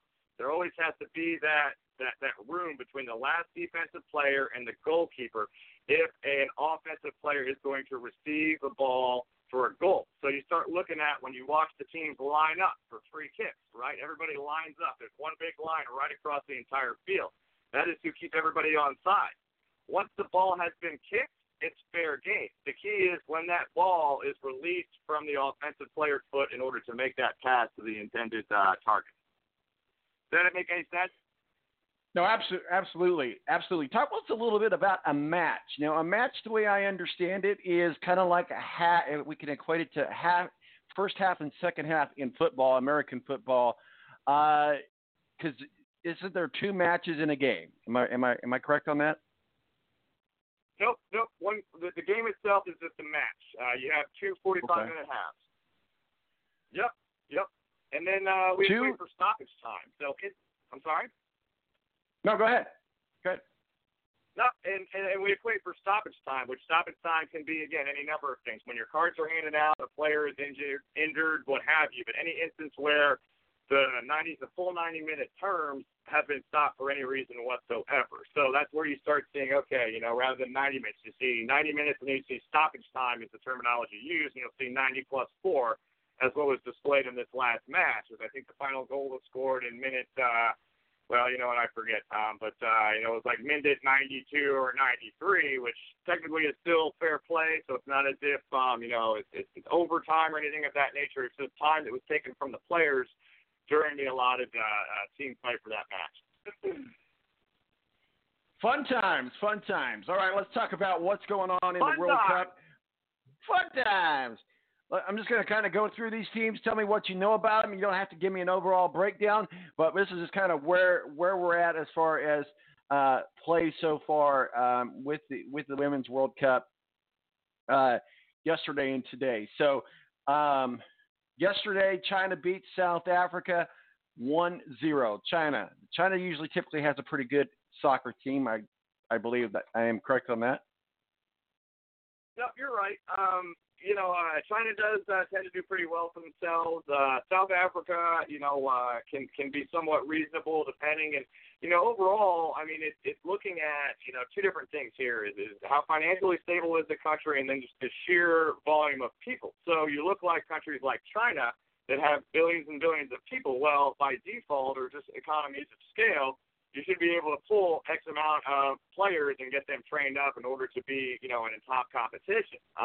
You know, South Africa and a lot of the African countries and, you know, the South American countries, you know, they have soccer in their blood, for lack of better terms. So, you know, you see these teams where they may have much smaller populations and may not have the resources that are, you know, able to produce. You know, again, I see that as that was a pretty evenly matched game overall, or match, I should say. Excuse me, Tom, you're getting to me with, you know, taking me in dangerous match on it. I'm wearing off on you. But, it's all good, man. I need it a little bit, you know, and that's where why I miss you so much is I've gotten too soccer, and I need to you know, kind of reverse course and be a little bit more aware of what's going on in the sporting world. Anyway, you're the man. All right, so you had Japan and Scotland. Japan beat Scotland 2-1 yesterday.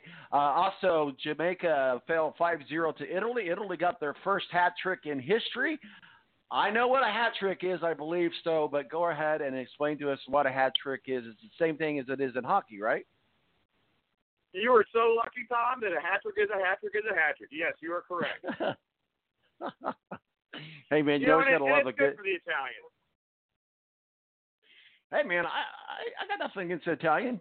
I go to Olive Garden all the time, bro. No, not at all. I definitely was not alluding to that at all. But it's nice for the Italians, and why it's exciting even for the United States, for many of these other countries, because not to open up any kind of political conversation or anything else, but you look at women's sporting, in general, whether it's this country or across the world, they live in the shadows of their male counterparts, right?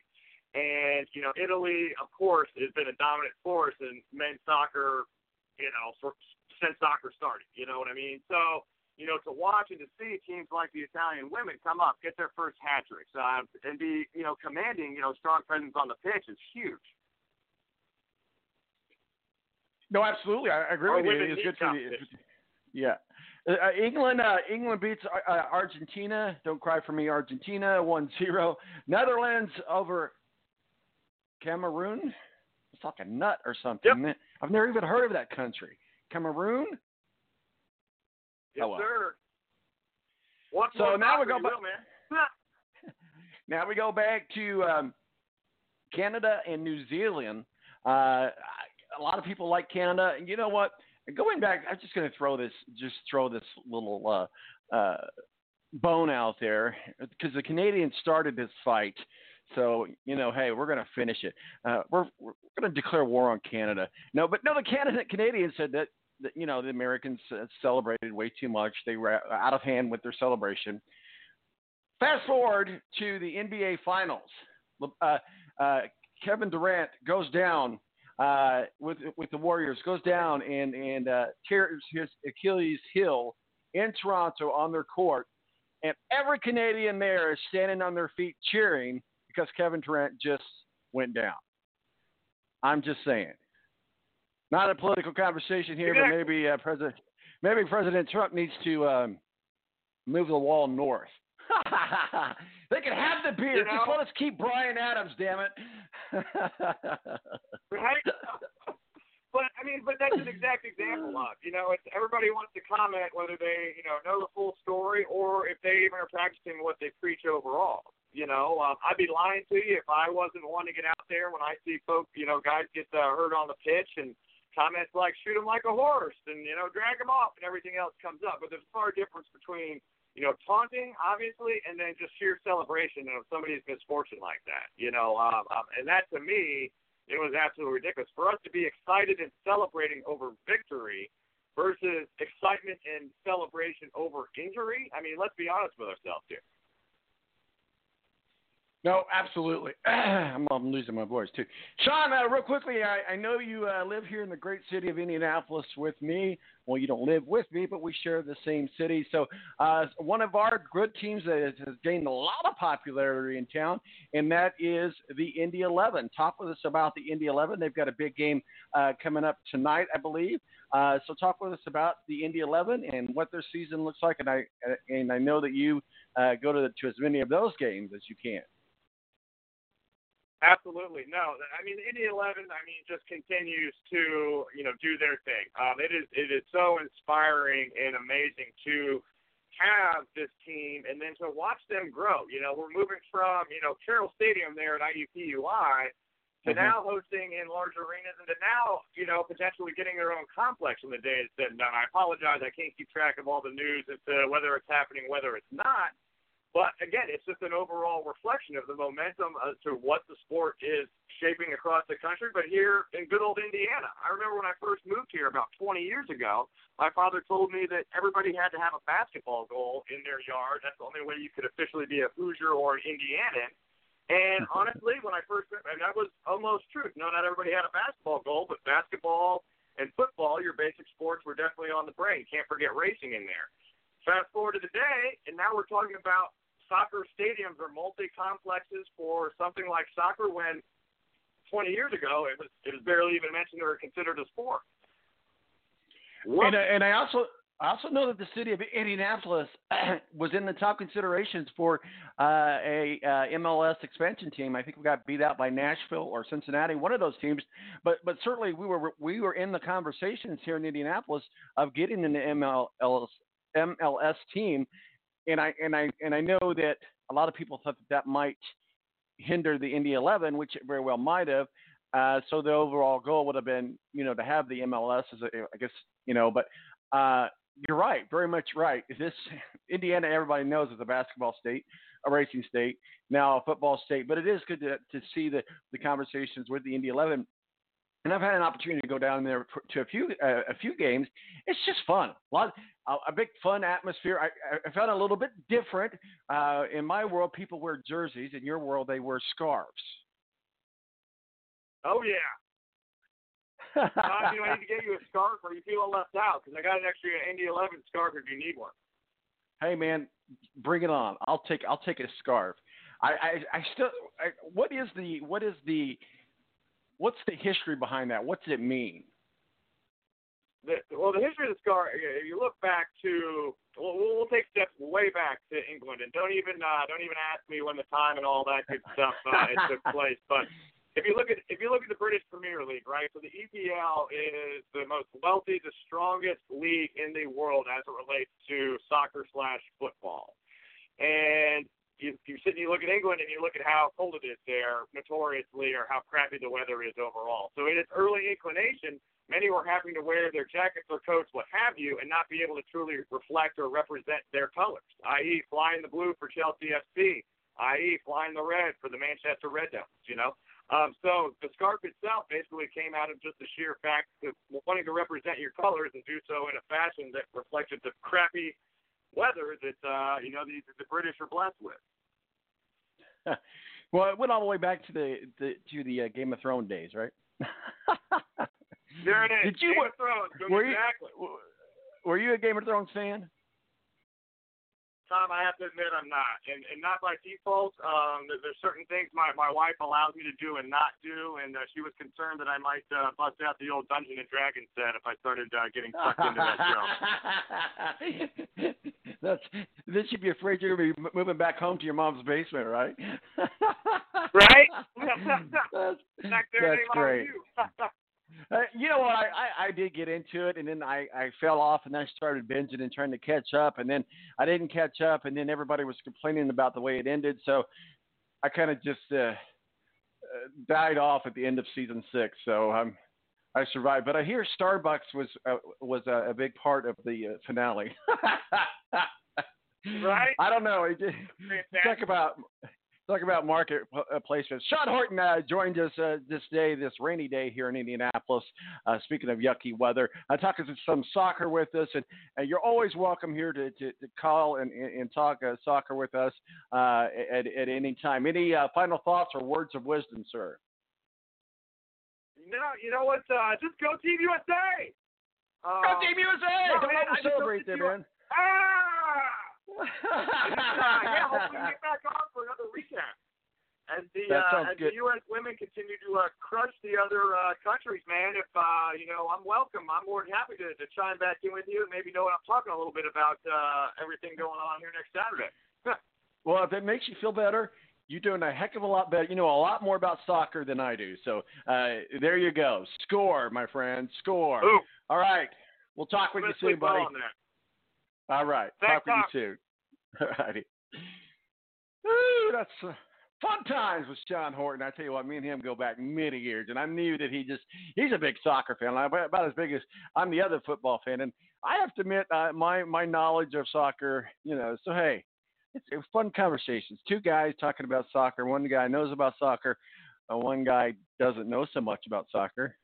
I know enough to create a segment on the show, The Balance. 917-889-8516 is our digits. Coming back, just me and you together with a fireside chat. This is The Balance. Well, that's my one attempt at Jim Nance. Well, we'll just kind of cover the gamut of sports and what's going on with the MLB. We're going to recap the NBA Finals. We're going to recap the Stanley Cup Finals and the St. Louis Blues.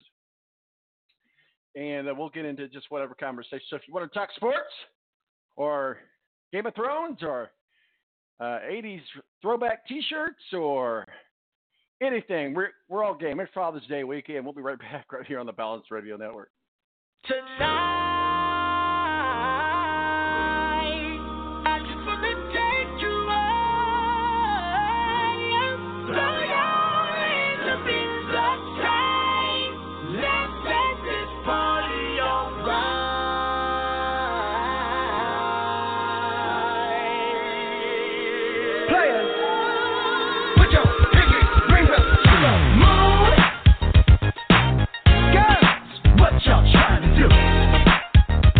The Air National Guard is a reserve component of the United States Air Force and serves alongside active duty Air Force members in times of a national crisis. In addition, the Air Guard serves the state and local community in a wide range of capacities. The reason people join the Air Guard is as diverse as our members and includes such reasons as a deep desire to serve their country, money for college, travel, new job skills, and the pride that goes along with belonging to the greatest military organization in the world. I joined because I felt a calling to serve my country, but I didn't want to be far away from my family, so the Indiana Air National Guard was a perfect fit for me. With over 95 different career opportunities to choose from and 100% paid college tuition to any state-funded college, why not give us a call? Call 1-800-841-3103 or visit online at goang.com to find out more. Again, that's 1-800-841-3103. The Air National Guard, guarding America, defending freedom. It's double trouble, double the fun at African Safari Wildlife Park in Port Clinton, Ohio. See the largest antelope on Earth, the giant eland, and the ugliest creature on Earth, the African warthog. There's so much to see and do, including the Midwest's only drive-through safari. Feed the animals. See live educational shows. Feel the excitement. Have your picture taken with a python or cockatoo. Feel the adventure. Shop the Simba Lodge gift shop with items available from around the globe. Visit the snack bar or picnic facilities. Enjoy a pony or camel ride. Or cheer your favorite porker on to victory in the famous Pork Chop Down. Bring your family to see the rare and exotic animals at African Safari Wildlife Park in Port Clinton, Ohio. Just take Route 2 to the Route 53 North exit and follow the sign. Only 17 miles west of Cedar Point via Route 6. Open every day, rain or shine. When you don't go to Geico.com, car insurance can be confusing. Like Swedish techno confusing. Bark, bark, meow, meow. Dance with me, purple cow. Bark, bark, meow, meow. Ooh, you lovely cow. Geico makes it easy. With 24/7 access, all you have to do is go to Geico.com and you could save money on car insurance. It just makes sense. Unlike, you know. Dance with me, purple cow. I like your move. When you don't go to Geico.com, car insurance can be hard. Like early 90s heavy metal hard. I'm yelling and screaming and I'm loud. Roar. Geico makes it easy. You can review and update your policy or report a claim on Geico.com or the Geico mobile app. Because shouldn't we all have a little less stress in our lives? I'm not even upset about anything.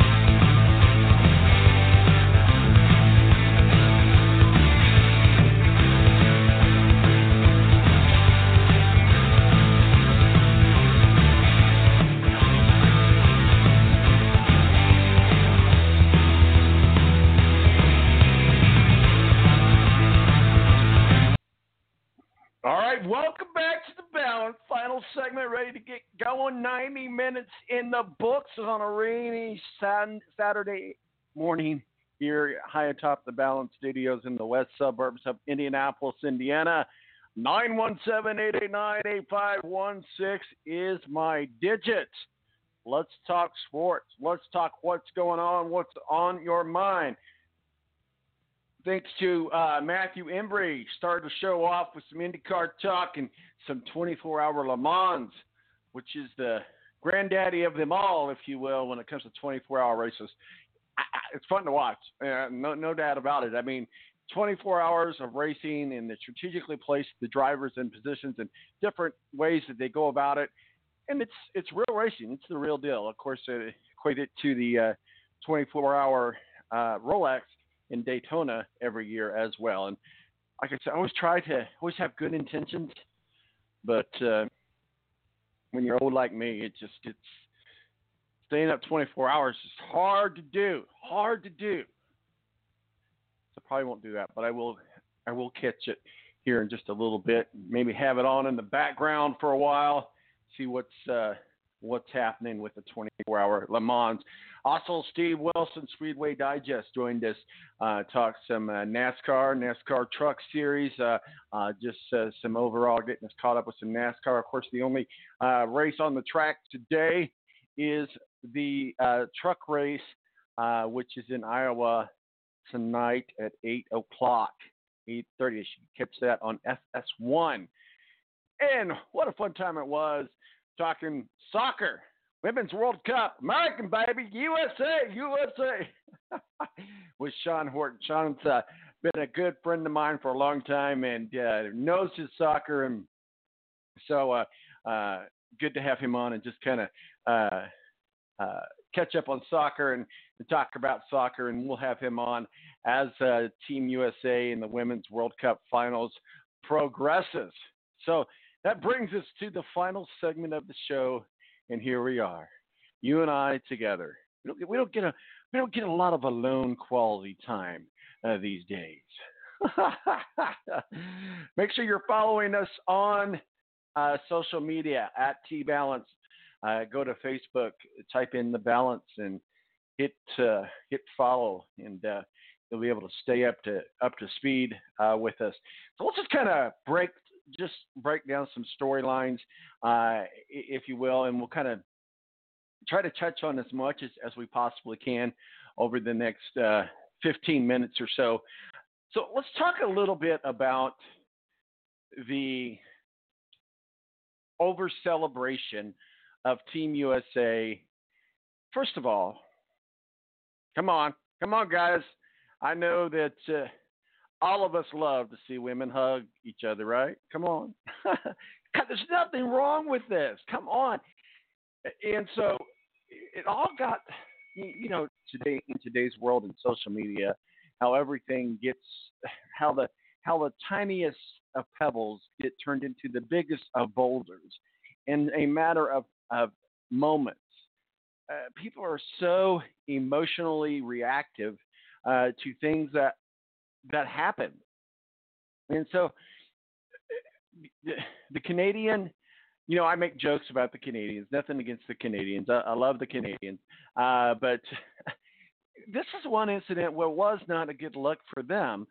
And it was also not a good look for them in the NBA Finals. And so we'll start with their talk about the Americans and how the Americans celebrated too much in their win over Thailand. Sorry, I was corrected on that earlier. Thailand, 13-0.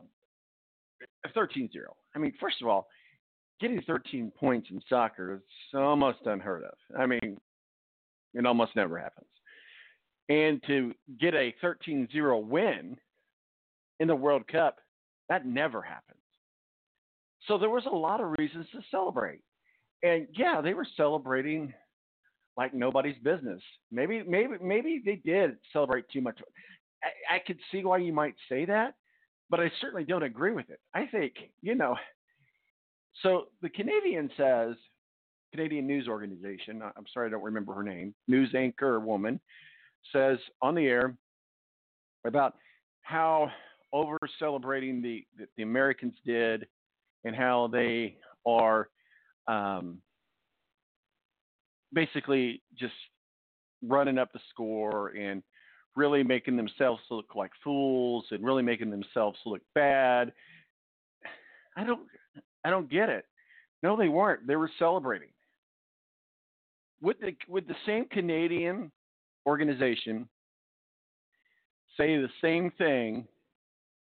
So Canada plays New Zealand today. Will the Canadian team, it's not going to happen, but we're just doing this for purposes of conversation. Let's say that Canada takes on New Zealand today and wins 13-0 in the World Cup. Exact same scenario. Will we see Canadian women's soccer players in the Women's World Cup, will we see them celebrate like the Americans did? Well, it's a hypothetical question, so we could give a hypothetical answer. My hypothetical answer is yes, we will. But depending on what side of the coin you're on with the question, maybe if you're a Canadian and you're listening, you're saying, no, there's no way we would do that.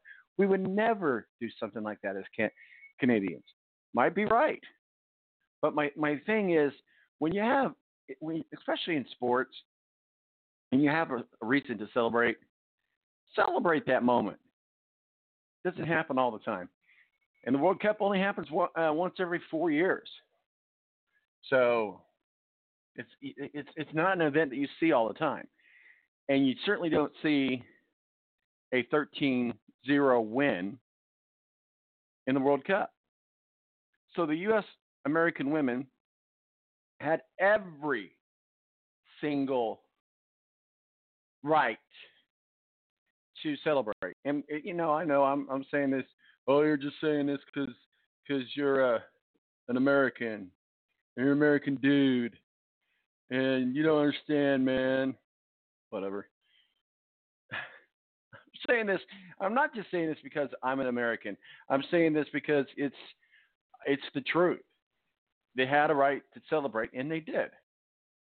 So this happened to be America. Go Team USA. And you know what? My friend got me some really yummy bourbon called America Bourbon. Free advertising for them. But since we're talking about Team USA, go get you some of that America Bourbon. No, I'm not drinking any right now. It's way too early for that. Or is it? Or am I? No, of course not. Of course not. You don't start drinking till at least noon. Come on, people. No. Kidding. Yeah, they had every right to celebrate. Now let's transition a little bit over to the NBA Finals. Okay, who would have ever thought at the beginning of the year that the Toronto Raptors would have been in the NBA Finals? And talking about the Canadians, I'd love to see that win with the Raptors. I do. And I have to admit, I have some Canadian friends that I like. So, in all fairness to the Canadians, no love lost. But I'd love to see the Toronto Raptors beat the Golden State Warriors. And I'm going to equate the Golden State Warriors and their dynasty to the New England Patriots or the Boston Red Sox or the Boston Bruins. So we're going to get to that in a minute, too. The dynasty, so win. Get tired of seeing that. Get tired of it. So I was glad to see the Golden State Warriors. Now, some ones would say, well, there's an asterisk behind that because Durant and others' injuries prevented them from playing at their. No, they went 7 games. They lost at home. Both teams lost at home, for that matter. But the Warriors went 7 games against Toronto Raptors. First time the NBA championship has ever been in Canada. First NBA championship for a Canadian team. That was great. And the celebration was crazy. And Toronto is a great city. It really is a good city. Lots to do, lots of places to go, lots of things to do in Toronto. I've been there. It's a fun city. It's a nice city. It's good atmosphere. But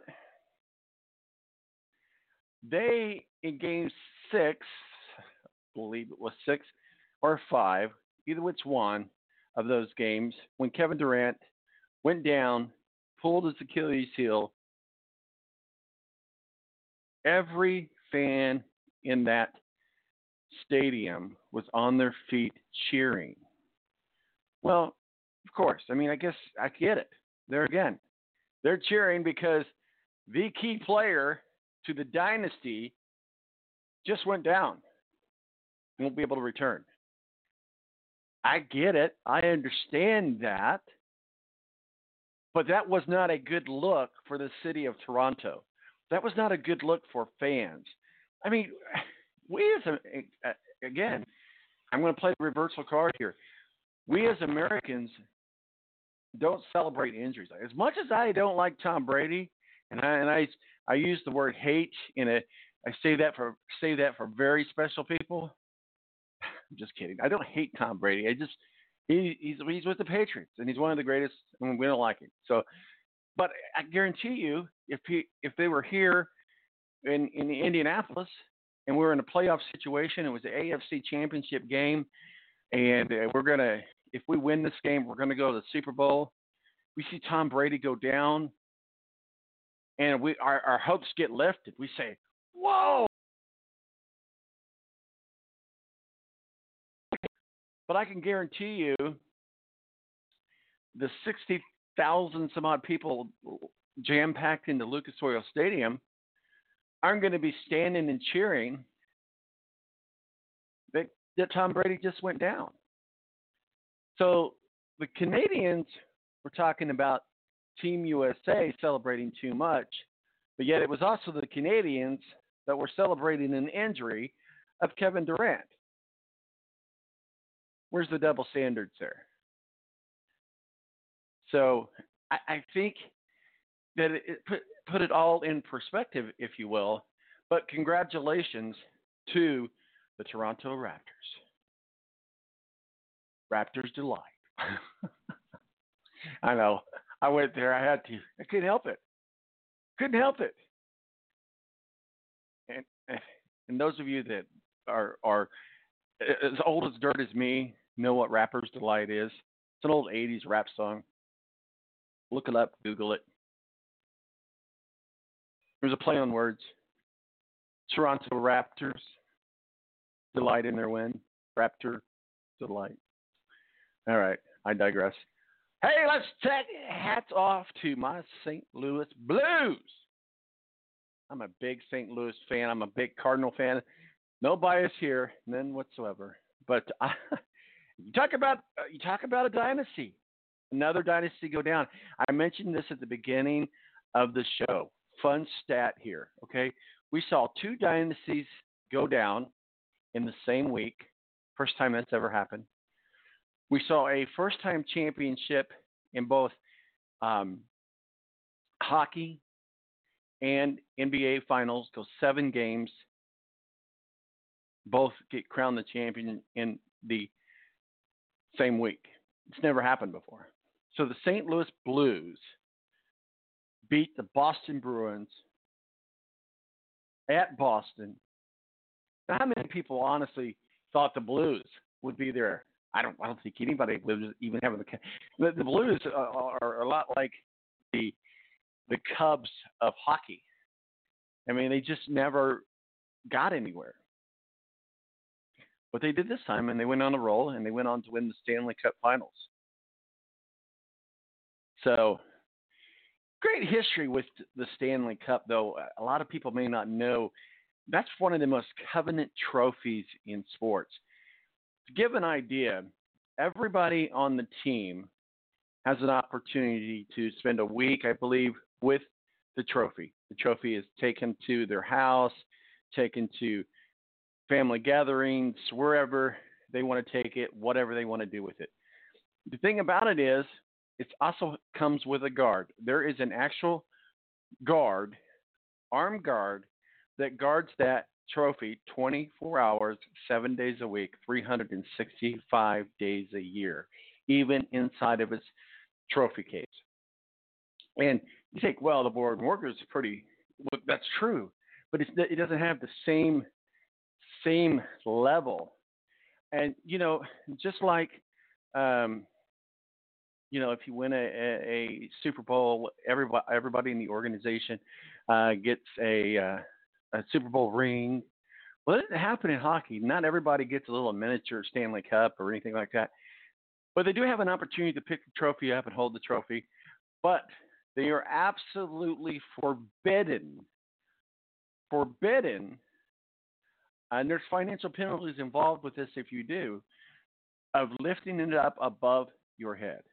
That is reserved for the captain of the winning team. He is the only one allowed to lift the Stanley Cup above their head. And so, each team is engraved on that. It's a magnificent trophy if you ever get an opportunity to see it up close. And the city of St. Louis is celebrating like no city before. We thought Chicago came unhinged when they won the World Series a few years back. I got a feeling St. Louis got a big party, and that's going to be going on for a few days. But congratulations to the St. Louis Blues. But here we are, guys. We're getting to be that time a year when there's really nothing going on. Really nothing going on. So what you do is you subscribe to the podcast. And if you're listening to us on the podcast right now, thank you. Hit subscribe. We have thousands of downloads and subscribers every week. So I appreciate your loyalty and listening to us. But yeah, lots to catch up on some old shows. Do some balanced binging. Why not? Why not? We're right there at your fingertips. So once you hit subscribe, once we're converted into a podcast, and it'll happen in a few short minutes after this broadcast ends. And unlike a lot of shows, not other podcasts and things, their podcast is edited, highlighted, like maybe with just interviews or just different things. It's very heavily edited, which is fine. Nothing wrong with that. But the balance is unique in a lot of ways because we don't do that. When you listen to the podcast, you are listening to the show. So why not hit subscribe? It's right there in front of your fingertips. Or hit like. Whether or not you're listening to us on Apple Podcast or TuneIn or Stitcher, any place you can get a podcast, you can pretty much find us. So thank you. Thank you for listening. NFL's in the OTAs. Bringing it home here with the Indianapolis Colts. Andrew Luck is setting out OTAs because of a sprained ankle. Hopefully nothing more to read into that.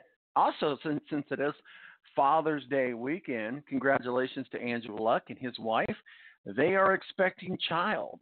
They are with child. And so I know in an interview here this week with Dave Calabro, WTHR, here in Indianapolis, he goes, how does that make you feel? He's like, I'm terrified. Big guy like Andrew Luck, terrified of a little baby. I get it. I understand. I was a father. I'm still a father. But I remember when my son was born, I thought, man, I was going to drop him. But it's a blessing to be a father. It really is. We like to make jokes about it and things, but it really is a big responsibility. And, unfortunately, and it's unfortunate that this happens, but and I know it happens with moms and single dads and that sort of stuff too, but a lot of times guys don't step up and do the right thing. And I mean, everybody has things that happen and things that maybe are unplanned, but one of the greatest achievements that you can ever have is be a father. Happy Father's Day to all the fathers. My name is Marquis, Presidente. It's been great. Thank you, Matthew Embury, for joining us for IndyCar Talk. Steve Wilson, Speedway Digest. and Sean Horton talking some NASCAR with us. My name's Tom Marquis, El Presidente. Remember, don't drink and drive. It isn't cool. I'm not laughing about that. I literally am having issues here.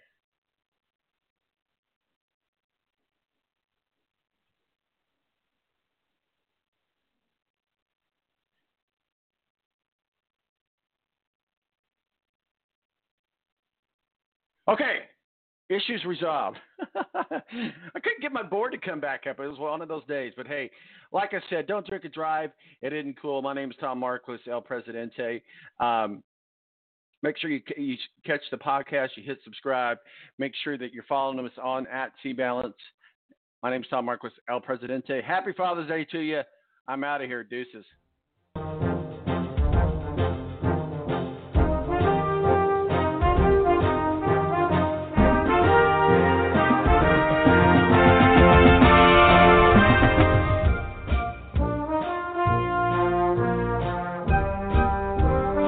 Join us next week for The Balance. In the meantime, check us out on Twitter, T-Balance, or Facebook, The Balance, or online at www.thebalanceonline.com.